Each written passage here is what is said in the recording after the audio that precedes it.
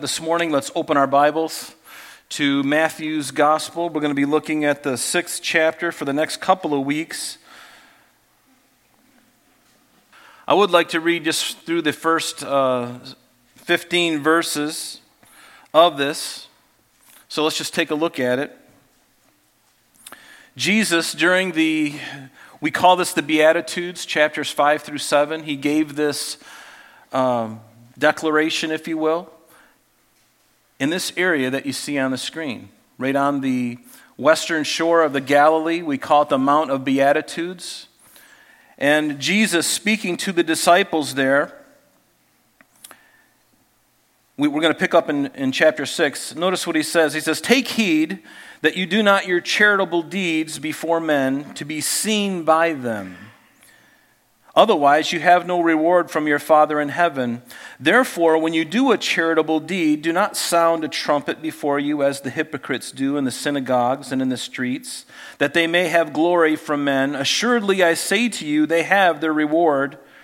But when you do a charitable deed, do not let your left hand know what your right hand is doing, that your charitable deed may be in secret. And your Father who sees in secret will himself reward you openly. And when you pray, you shall not be like the hypocrites, for they love to pray standing in the synagogues and on the corners of the streets, that they may be seen by men. Assuredly, I say to you, they have their reward. But you, when you pray, go into your room, and when you have shut your door, pray to your Father who is in the secret place. And your Father, who sees in secret, will reward you openly. And when you pray, do not use vain repetitions as the heathen do, for they think that they will be heard for their many words. Therefore, do not be like them, for your Father knows the things that you have need of before you ask him. So in this manner, therefore, pray. Our Father in heaven, hallowed be your name. Your kingdom come, your will be done on earth as it is in heaven. Give us this day our daily bread, and forgive us our debts as we forgive our debtors. And do not lead us into temptation, but deliver us from the evil one. For yours is the kingdom and the power and the glory forever. Amen. For if you forgive men their trespasses, your heavenly Father will also forgive you. But if you do not forgive men their trespasses, neither will your Father forgive your trespasses." Father, we thank you for this passage today. And Lord, we are in awe of it, Lord. There has been such a misunderstanding of these passages that we have just read for quite a long time. And Lord, we pray that you would just open our hearts and open our ears to hear what you would have to say to us today and next week, Lord. We thank you in Jesus' name. Amen. One of the challenges for the church, I believe, in any age is really just an awareness of God, because we can be so preoccupied about the externals and what other people think about our walk with Christ that we forget that God is more concerned about the true reality of our faith in him. And see, the thing is we don't see him, so it's easy to dismiss him because, we understand that he's a God of grace and love, and he understands everything, and we get that. But we find we can spend extra energy in making sure that at least someone who we are trying to impress, that they see or hear some great benevolent thing that we did. Whether we have given to the church financially or given to this ministry, helped this person out, whatever it may be, but God is more concerned with what we do and think when no one else is around. Does that register? He's more concerned about the private place, the secret place that we're to meet with him. Because it's in our hearts is where nobody can see. We look at each other and we can size each other up. We ought not to do that, but we do that, but we can't see the heart. We don't see what's inside, but only God can see what is inside. And it's been said that the true mark of our walk with the Lord is who we are and what we do when no one is around or watching, when we are off the grid, so to speak, when there's little or no accountability around. Our decisions, our thoughts, at times like these prove who we really are. So God is more concerned with what happens in the secret place. Psalm 91 is one of my favorite psalms, and it says, "He who dwells in the secret place of the Most High shall abide under the shadow of the Almighty. I will say of the Lord, He is my refuge and my fortress, my God, in Him I will trust." I love this when you think about it. I mean, who is going to bother you? Notice what it says. He who dwells in the secret place of the Most High. If you're dwelling in Him, then you will dwell under the shadow of the Almighty. And if you are there and the shadow of the Almighty is covering you, who is going to mess with you?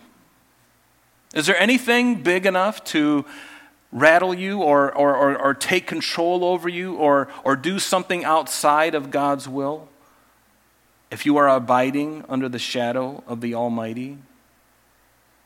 No, there isn't.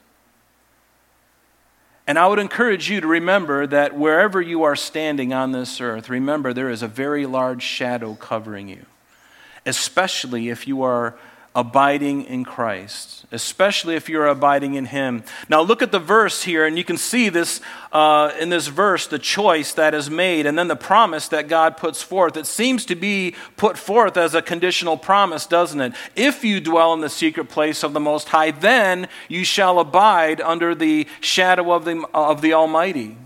So if you dwell in the secret place, you will enjoy the benefits of God's covering, His blessing and His protection.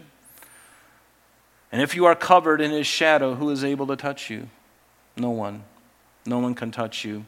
But the alternate is true as well, isn't it? If you could care less about abiding in the secret place, then you will not be under His covering. And then you will have stepped out in your own energy and in your own flesh. And you will be a sitting duck for the enemy. Now God is gracious. We know that. And His grace is always in operation, even in the life of a wayward child of God, but we put ourselves in a dangerous place when we are no longer abiding in Him. So let me ask the question, what happens in your secret place? Do you have a secret place? Is there a location that you can escape to where it's just you and God, nothing else? There's no phone, there's no television, there's no other distraction, no kids, nothing. And perhaps in your life you're saying, well, I don't have a quiet place at all. I don't have a secret place. Well, what do you do when you don't have a quiet place? Well, you make one. What do you mean, make one? Let me share with you about a woman named Susanna Wesley. She was the mother of John Wesley and Charles Wesley and 8 other children. And what she used to do, a very busy mother, and what she would do is she would take her apron at times when she had all of her kids around, and she would take her apron and she would stick it over her head. And she would tell the kids, and they would know that when Mom puts the apron over her head, that's her quiet time with Jesus. That's her secret place. And you think about that. And moms, for those of you who have raised kids, you know how busy that life can be. But that's what she would do. She would do that. And that the Bible tells us to rejoice always, pray without ceasing, and in everything give thanks, for this is the will of God in Christ Jesus for you. And it's hard to pray without ceasing if you're always confined to one place or one posture. Have you ever gotten into a rut where it's only one place, it's only one posture that you get into? And if you don't get into that one place or that one posture, you really don't feel like you're really praying. Well, you have to kind of get beyond that, because to pray without ceasing, you will need to be flexible with your environment, with your life. If Paul exhorts us by the Spirit of God to pray without ceasing, that means that I need to be able to do it anywhere and everywhere, even while I'm driving on 490. But for heaven's sake, keep your eyes open. Can you pray with your eyes open? Wouldn't that be great? To go down, after a church service, many of you are going south or, north on 590, and people are driving by and they're just like, Lord, take the wheel. And people have all got their eyes closed to be That'd be kind of an interesting event. But do you have a secret place? We've looked in chapter 5. Jesus was obviously bringing attention to this internal reality of our walk with the Lord rather than just the externals. And he posed this idea by this statement. He says, "You've heard that it was said of old, but I say unto you." And with this phrase, Jesus is saying, you've heard of the letter of the law. You've heard of the letter of the law and the outward observance, but I want to get to the heart of the matter, the spirit of the law, the internal reality, the fountainhead, really, from which everything gets expressed in the natural. He wants to get to the heart of it. Not just the externals. That's a default. The externals are the default setting for the Christian. But God wants to go even further. And he's been talking about this throughout this whole thing that we've been looking at in the Beatitudes. And he's going to do the same thing here as we get into this model prayer. But I want to give you a secret. Here's a secret. If you fix the internal, the external will follow suit. What does it tell us in Matthew's gospel? Either make the tree good and its fruit good, or else make the tree bad and its fruit bad. For a tree is known by its fruit. And Jesus, speaking to the religious leaders, he says, "Brood of vipers, how can you, being evil, speak good things? For out of the abundance of the heart the mouth speaks. A good man out of the good treasure of his heart brings forth good things, and an evil man out of the evil treasure brings forth evil things." So it's true, isn't it? What is within ultimately manifests itself outward. And see, that's why we see a world in such trouble. Because there is a small remnant on earth right now that are truly born-again believers, and they have the Spirit of God in them. But we have the majority of the world that is doing exactly this. Because their inward heart attitude is so corrupted and dead and evil, is it any surprise that we see what we see? That's why Jesus said you must be born again. There has to be a new nature within you to take over.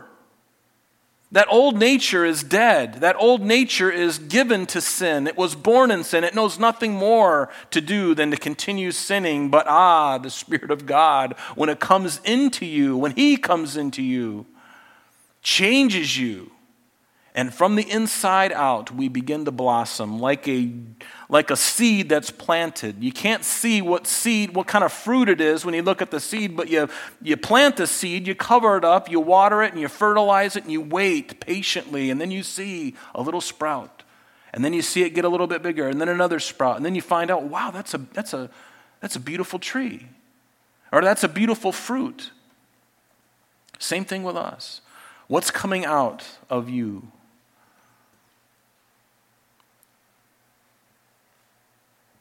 Notice what it says in verse 1. Jesus says, "Take heed that you do not your charitable deeds before men." Notice, to be seen by them. "Otherwise you have no reward from your Father in heaven." Now, I don't believe this means that if someone unbeknownst to you sees or hears about some good deed that you've done, that you will lose your reward. It's not about that at all, but it is about the motivation of our hearts. And it's important that regardless of who sees or who hears, that we do the right thing, no matter what. And God knows, because here's the deal. You could be doing it very simply and very nonchalantly, your deed, whatever it is, and everybody could be watching you, but your heart intention is not to be watched. In fact, maybe you set out to do something kind of incognito, and somebody blows you in and everybody knows about it, but your inward heart is like, "Lord, I didn't mean for this to happen." Guess what? Do you think God knows that? Do you think you're going to lose your reward because somebody, got on their cell phone and started texting somebody and they show up to whatever you're doing or whatever? No, we don't need to worry about that because God knows our hearts. Man doesn't know. We don't know each other's heart, and we don't need to worry and try to figure out each other's hearts. That's a futile effort. We're not qualified to look into the heart of another human being and know for sure what's motivating them or why they do what they do. But notice he says, Take heed that you do not your charitable deeds before men. Notice, to be seen by them. That's the phrase. To be seen by them. If that's your motivation, then that's a whole nother matter. But notice what he says. Otherwise, you have no reward from your Father in heaven. Yes, there's going to be rewards. And honestly, I don't know that it may not mean a big deal to you, but there is a reward that we will receive after the rapture of the church, and the Bible calls it the Bema seat or the judgment seat of Christ. It's not a judgment for believers in the sense of whether you're going to heaven or hell. It's a judgment for believers. What have we done in this body since we have known Christ? Those are the things that will be judged. We'll be in glory, thank you, Jesus, but there will be rewards or lack of rewards based on those things that we do. So is what we do right now, is it important as believers? You better believe it is. And God was going to reward us for that. Isn't that amazing? He first puts it inside of us. He gives us the right heart to do it. And then we step out in faith and do it. And then he rewards us for it. It almost doesn't seem fair. Because it didn't even originate from me. It's by his Spirit that he does these things. And that's why, folks, when we get to glory, he gives us those crowns. We're going to take those off at some point. We're going to lay them at his feet as worship and say, Lord, we would have never have been like this. We would have never dreamed to do anything like this had it not been for your Spirit working in me. And Lord, I know that and I get it. And to you be the glory. And that is a wonderful worship. But these things that we do, we are accountable for our words and our actions, especially as believers. And you've heard me say these scriptures a lot, and I don't apologize for that at all because it's something we need to be aware of. In 2 Corinthians 5 verse 10, Paul to the Corinthians says, "For we must all appear before the judgment seat, the Bema seat of Christ, that each of us may receive the things done in the body according to what he has done, whether good or bad." In 1 Corinthians 3, it gets a little more specific. "According to the grace of God which was given to me, as a wise master builder, I have laid the foundation, and another builds on it, but let each one take how he builds on it. For no other foundation can anyone lay than that which is laid, which is Christ Jesus. Now if anyone builds on this foundation with gold, silver, precious stones, wood, hay, or straw, each one's work will become clear, for the day will declare it." That day is the day of the Lord, which includes the rapture, which includes this Bema seat judgment. It will declare it because it will be revealed by fire, all of these deeds, and the fire will test each one's work of what sort it is. If anyone's work which he has built on endures, he will receive a reward. Notice, he's not going to be, if his reward is not received, or if it's not worthy of receiving a reward, it doesn't mean you're going to be booted out of heaven. Aren't you glad? But I think, folks, that when we get to glory and we're going to see, it's going to change everything. And I hope that we can somehow get this into our hearts now, that we would live lives above reproach, that we would live lives holy unto Christ, that we would live lives that glorify him. That glorify him. If anyone's work he has built on endures, he will receive a reward. If anyone's work is burned, he will suffer loss. Notice, but he himself will be saved, yet so as by fire. So that's called getting in by the skin of your chinny chin. Now, I hope that I have rewards. I hope you do too. But you know what? If everything got burnt up and everything I did on the earth was in my flesh, but I believed in Christ, I believed in his atoning work for me, his blood on the cross and all of that, and I just got there by the skin of my teeth, I'm going to rejoice. But I think my joy could be much fuller, because I think when we allow him to do and work in us, we're going to be so happy. It's going to be a joy unlike anything else, because now we're offering back to him what he did in us. And what does it do? It brings glory to him. And I think it's going to mean a lot more to us then than perhaps it does right now. And that's why I want to encourage you to walk the walk. Walk the walk, talk the talk, but walk the walk. Verse 2, it says in our text, "Therefore, when you do a charitable deed, do not sound a trumpet before you as the hypocrites do in the synagogues and in the streets, that they may have glory from men." Assuredly, I say to you that they have their reward. In Mark's gospel, Jesus, it says that now Jesus sat opposite the treasury, and he saw how people put money into the treasury, and that many there were that were rich that put in much. And then one poor widow came and threw in 2 mites, which makes a quadrans. And so he called his disciples to himself and said to them, "Assuredly I say to you that this poor woman has put in more than all of those who have given to the treasury. For they all have put in out of their abundance, but she out of her poverty put in all that she had, her whole livelihood." And so here these rich men dropping, a couple $100,000, but they've got millions, and it's really nothing for them.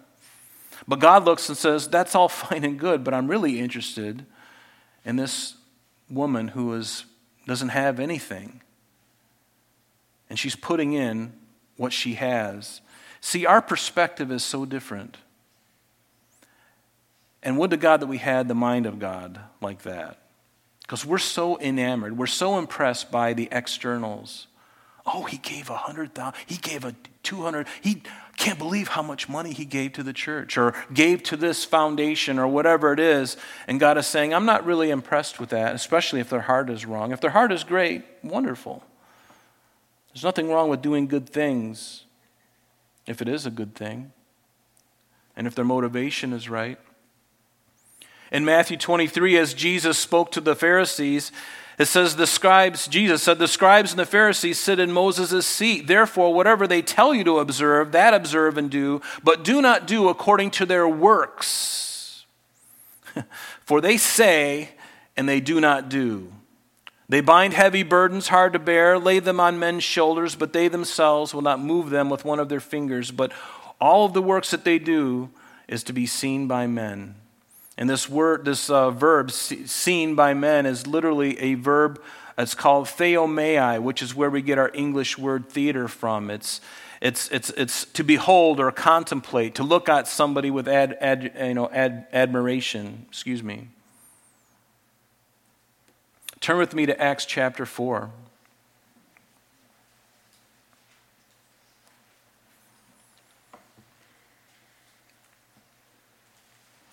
We're going to look at an interesting thing here in the New Testament.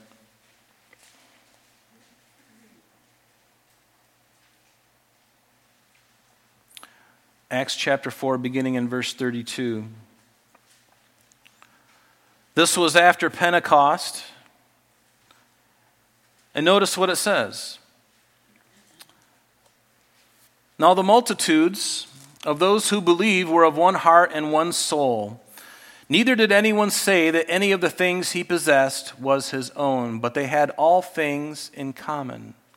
Now notice that this was not compulsory, but they did these things out of the kindness and the love of their heart. It was a work of the Spirit of God. This was not the beginning of communism.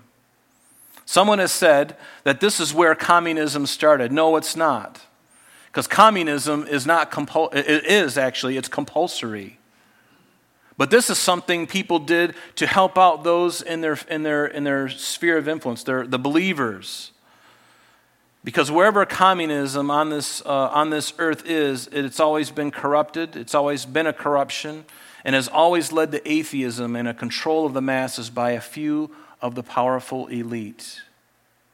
Sounds kind of similar, doesn't it? What's going on in our country right now? But going on in verse 33, it says, "And with great power the apostles gave witness to the resurrection of the Lord Jesus, and great grace was upon them all. Nor was there any among them who lacked, for they all who were possessors of lands or houses sold them, and they brought the proceeds," notice, "of the things that were sold, and they laid them at the apostles' feet, and then they distributed to each as everyone had need." Notice it was a work of the Spirit of God. It wasn't compulsory. There wasn't a government behind this, forcing people to do this. And Joses, who was also named Barnabas by the apostles, a Levite of the country of Cyprus, having land, sold it, and he brought the money and he laid it at the apostles' feet. But a man named Ananias with Sapphira, his wife, sold a possession, and he kept back part of the proceeds, his wife also being aware of it, and brought a certain part and laid it at the apostles' feet. But Peter said, Ananias, why has Satan filled your heart to lie to the Holy Spirit and keep back part of the price of the land for yourself? While it remained, was it not your own? And after it was sold, was it not in your own control? So why have you conceived this thing in your heart? You have not lied to men, but to God. And then Ananias, hearing these words, fell down and breathed his last. And his wife came in and she corroborated the story and she fell dead as well. The implication here is that Barnabas sold the amount and he gave it to the fellowship of believers and for it to be distributed as people had need. But Ananias and Sapphira, seeing what he had done and the admiration perhaps that was coming to Barnabas' way, maybe they heard about it, they were thinking, well, we can be pillars in the community as well. So they sell a property, but they keep back part of the price. And so it's not the fact that they kept back part of the price. The thing is, they lied about it. They said, we're going to give all of this, but secretly they were keeping back some of it. So now they were under this pretense that they were doing some great and wonderful benevolent thing, when in actuality they were lying to everybody. And see, God didn't care whether they kept part of it back. That's why it says there that while you had it, wasn't your own. Couldn't you just quietly given a portion of it? But it was giving a portion and then telling everybody, we're giving it all. We're giving it all to Jesus, surrendering it all to Jesus, when really, in reality, you kept back half of it because you don't trust the Lord, or maybe you were just greedy. See, God doesn't care. He didn't need the money. He was more concerned about the heart. And again, the motivation of the heart. And that's what Jesus is talking about here when he is talking about giving your charitable gifts, to do it with simplicity, to not let your left hand know what your right hand is doing. And he goes on in verse 2 there and he says, don't sound a trumpet before you as the hypocrites do in the synagogues. And this is often the case when somebody donates a large sum of money to a school or to a hospital or university, and their name is all over the building and even the street leading up to this glorious edifice that they have built, Kellogg University. You can get there by going on Kellogg Boulevard. Right up to the front door, Kellogg Boulevard, to Kellogg University. The Kellogg School of Shenanigans, which I have the founder and I have a doctorate in it myself. The School of Shenanigans. But some people give, don't they? They give and they give simply and they don't care about the name on the building. Other people, it's required and necessary. But if that's the attitude of our heart, then we've received all the reward we're going to get. And did you know that most of the hospitals, the greatest hospitals in our country, the institutions and all these things, originally they were donated by Christians. Some of the best institutions in this country were started by born-again believers. And they don't have their names all over the buildings. I mean, they can do whatever they want, but when the person gave the money, they were just like, hey, I don't care what you do with it. You need a building, you need help in this, for the children's wing of the hospital. I got, $15 billion that I'm going to donate and put in some kind of, fund that they can draw on, some endowment. But it's important as believers that when we give simply and with simplicity.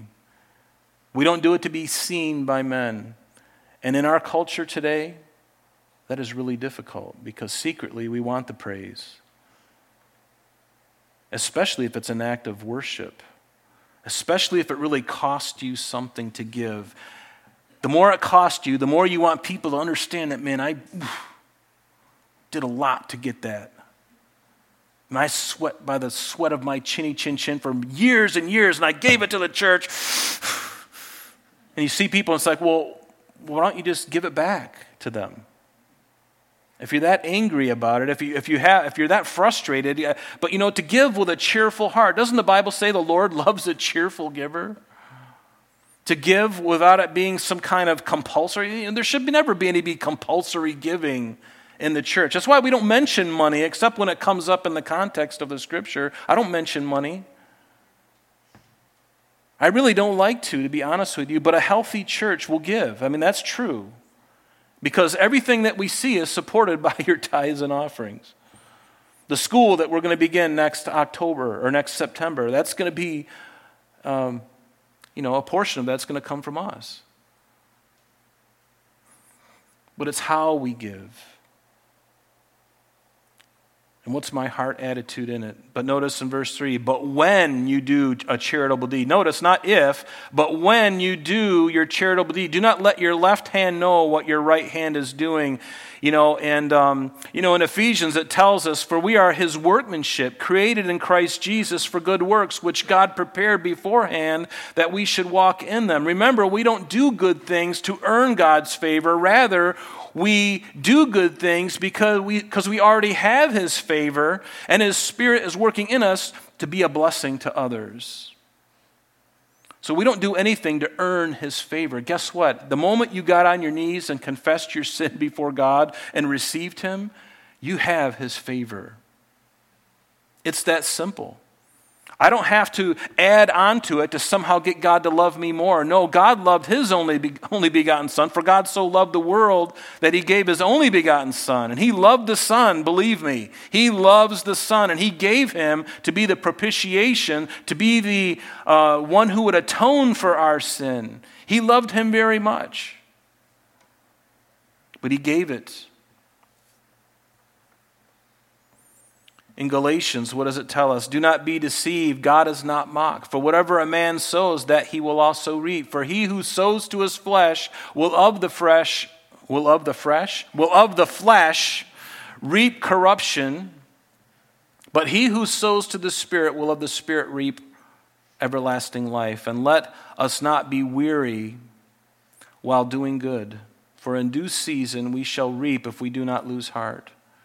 Therefore, as we have opportunity, let us do good to all, especially to those who are of the household of faith.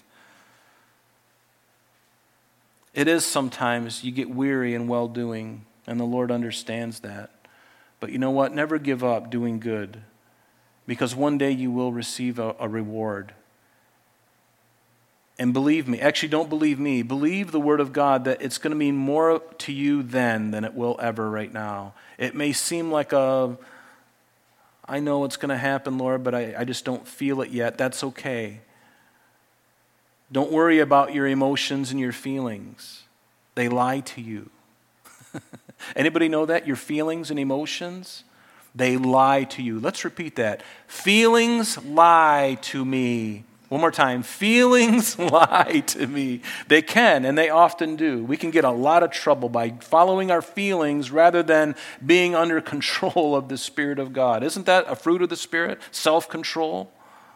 But yet you see believers who are completely out of control. They're like the Tasmanian devil on steroids. And they wonder why their life is a mess. It's like, well, have you given him control over this temper of yours? Have you given him control over this impetuous nature of yours? Is that part of your life crucified, or is it not? And then we have to go before the throne and say, Lord, I'm just not quite there yet. And God is like, okay, I know. It's very obvious, by the way. The angels told me. Of course, God knows. But he's willing to work with you if you're willing to submit your heart to him. But do not let your left hand know what your right hand is doing. The right hand, biblically, is always the one that is expressed as excellence. It's the hand that is holy or set apart. It's the hand of strength. And this phrase just literally means to give with simplicity and discretion, not being concerned whether anyone knows about it or not. And that's a really wonderful way to live, because you will be rewarded later. Notice in verse 4, that your charitable deed may be done in secret, and your Father who sees in secret will himself reward you openly. And this is always the way God would like us to operate, because it is sincere, isn't it? When we operate in that way, there's a sincerity, there's an honesty. And what is it? But it's a true barometer of our relationship with Him.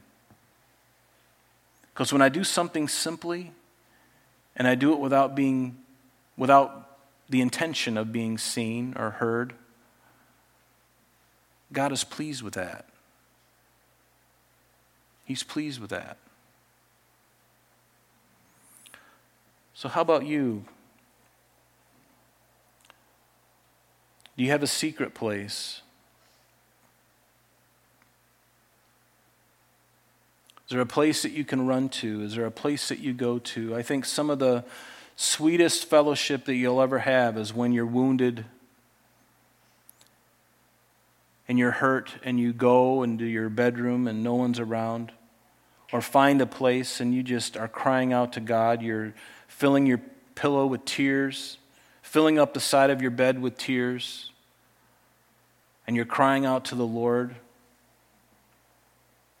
And He hears every single prayer. And one thing I've known about the Lord is when I go into my secret place and I'm sincere and I'm desperate, He always shows up. The Lord is especially open to your desperate heart. Anybody this morning have a desperate heart? Maybe things that are going on in your life and your family personally, and not to mention all of the external things that seem to be going so crazy, and there's just such turmoil. Where is your secret place? Is Jesus your secret place? Where do you find your solace? Do you find it at the end of a bottle?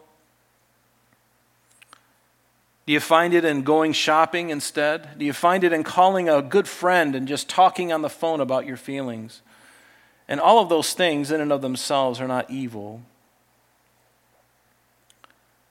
But are you going to go and abide?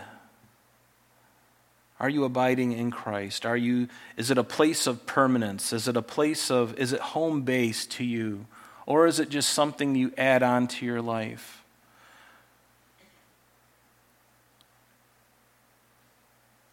It's so important for us today, folks, and I'm gonna stop here because I'm looking at the clock, and we're gonna get into the real nuts and bolts of this next week.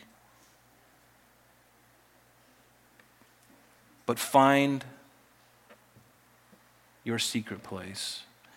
And it may not necessarily be a physical location because, again, the Bible tells us to pray without ceasing. And if that's the case, if I'm to be praying without ceasing, then I must be able to do this anytime, anywhere, regardless of my situation, my circumstances. And that's true. You can be operating a forklift and be in your secret place. You can be at the bedside of somebody who is dying and administering to them care, and you can still be in your secret place because your heart is, Lord, help me to help this person. Lord, help me to know how to speak to this person. Your secret place can be anywhere, but do you know you have one? Have you tried it out? Are you one of those people like Brother Lawrence, who I've heard of, he was a monk who practiced the presence of God? I mean, he had an understanding that God was always present with him, but he would live his life as if God was really there with him. And isn't that the truth anyway? But he lived his life. Now, this may be a little extreme for some of you, and it is for me, I'll be honest with you. But he would actually, every decision he would make, he got to the point where he's like, Lord, should I do this next thing? And he would wait. Isn't that amazing? I'm not saying you have to do that. That's just something he put his heart to. But you know what? He always knew that God was with him. And God is with us. I mean, he's Emmanuel or he is not.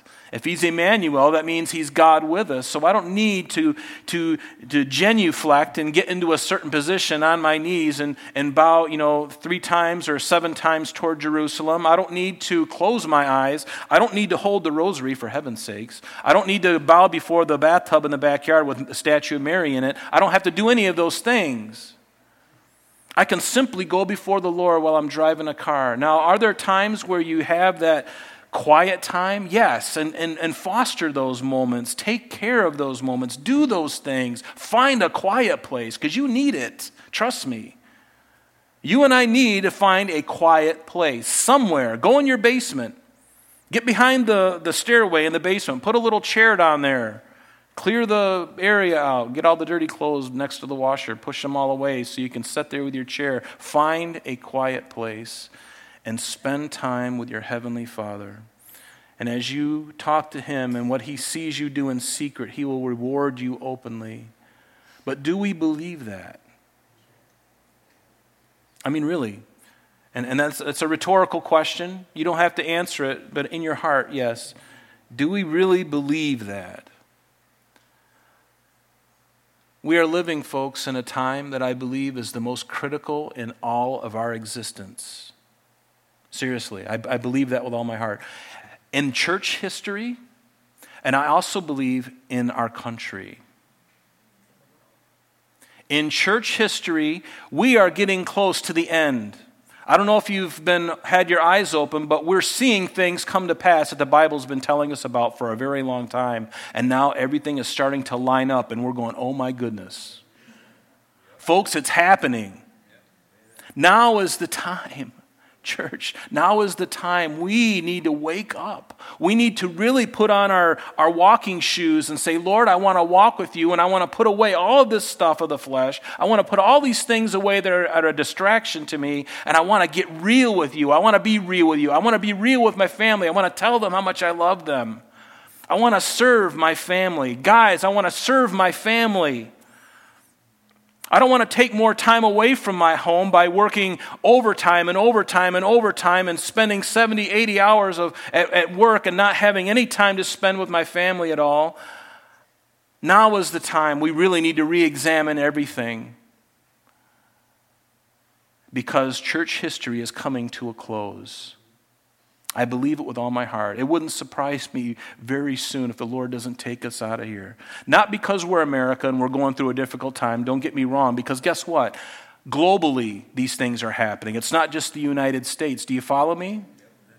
Globally, these things are happening, and that ought to open our ears and our hearts as believers in Christ, as the church. That is what should open our eyes and what we see happening in Jerusalem. That's the most important thing. But all these things are getting set up and they're falling into place very nicely and God is in control. Don't ever forget that. Klaus Schwab is not in control. Donald Trump is not in control. Joe Biden is not in control. And certainly Gavin Newsom is not in control. Nancy Pelosi is not in control. Chuck Schumer's not in control. Kathy Hochul is not in control. Thank you, Jesus. May God save their souls. I mean that. But God is in control. Right? We believe it. Right? We don't like what's going on, but He's in control. So globally, we see everything, the pieces coming together. That ought to awaken us right now. And I don't need to stomp my feet. I don't need to speak louder. But I implore you, seriously, now is the time. More than ever. I'm speaking from my heart to yours. Now is the time. We really need to put our feet in it. And we really need to get serious in our walk with Christ. We don't have a lot of time left, and there's a lot of people that don't know Him. And there's a lot of work that He's got to do in this heart. And there's a lot of work that He's got to do in your hearts as well. Will you be engaged? Will you be a prayerful people? Folks, let's pray unlike we've ever prayed before. Seriously, join us. I don't want to shame anybody, but we have a prayer service here on Tuesday evening at 7. And I don't want to shame you into asking you to come. I'd rather have 5 prayer warriors there at that prayer meeting than 500 people who really don't care. They just show up because they feel guilty inside. Hey, listen, we don't need guilt. We don't need to be motivated by guilt. That's religion.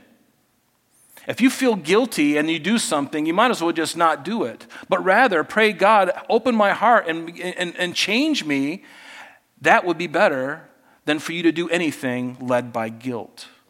Don't do anything by guilt, because that's your flesh and it's the enemy, and it doesn't work very long. You may last for a little bit, but it's a flash in the pan. But trust me, when God is birthing it in your heart, it's not a chore, it's not a problem, it's not even a sacrifice. It's like, I want to be in prayer. And whether you pray here or at home, but please pray. Pray for the body of Christ. Every one of you are struggling in some way, myself included. We're struggling. We got issues. We got things going on. We need to be interceding for each other instead of just praying for my hot water heater or my furnace that blew out. Those things are all fine and good, but we need to intercede for each other again and really ask God to supply our needs and really love each other. Really love each other and take care of each other the best we can. Time is short. We're getting so close. I don't know the time, but I'm looking around and I'm going, Lord, I can't believe you haven't come already. You may say, well, the church has been saying that for years. Yeah, they have, but globally, and the things that we're seeing right now, that we've never seen this before. And even in our own country, we've never, ever seen what's happening right now. So I implore you to open your eyes. Open your eyes, open your heart, and say, God, you got me. I want to do all that you want me to do. I don't want to play games. I don't want to do anything motivated by guilt. I want to do things because you have birthed it in me and because I love you. I want to do it because I love you. I don't want to do it because I'm compelled to. No, there can be no compulsion. It's not worth it. Manipulation is not the way to go.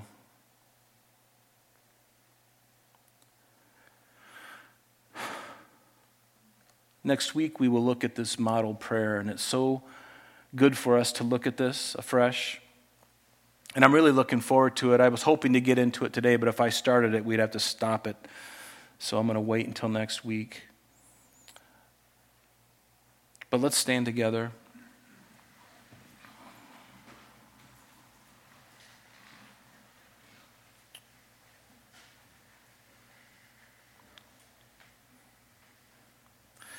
Heavenly Father,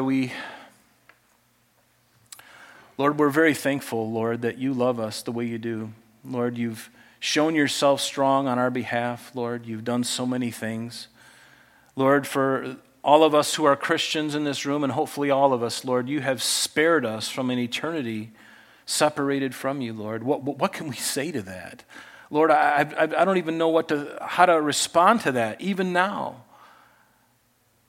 But Lord, such as it is, I along with my brothers and sisters, Lord, we give our lives back to you again afresh, Lord. Whatever is in us, Lord, that is resisting this walk with you, that is resisting this life of sanctification, of being set apart, Lord, would you remove those things, whatever they are? At least make us aware of them, and maybe we're already aware of them, but Lord, help us to be strong in this time that we're living, God. We need right hearts. I need a right heart. Lord, this world needs to see a church that is sold out for Christ. They don't need to see a church that's just waving an American flag and is Republican. There's nothing wrong with that either, God, but you know there's a bigger thing going on here. A much, much bigger, more important even. Not that the other isn't important, but Lord, so much more important. Would you please get a hold of us this week? And Lord, I pray for your blessing on my brothers and sisters, Lord. They have been through so much, some more than others. And even now, Lord, there's some visiting relatives in the hospital right now from things that have happened even this morning, Lord. Would you please cover us all in your grace? Cover us all in your mercy, Lord. Would you love us to the uttermost, Lord? Would you work in our hearts so that we're willing to be loved, Lord, and that we're not putting our hand out, not receiving your love, God? Regardless of our performance, regardless of how we might have blown it this week or even this morning, Lord, can we come before you and say, Lord, you know all these things and you don't beat us over the head with these things. You love us unconditionally, Lord. When we are in Christ, there's nothing that you wouldn't do for us according to your will. So, Lord, would you encourage us today and strengthen our faith and help us to walk in it? We pray in Jesus' name. Amen.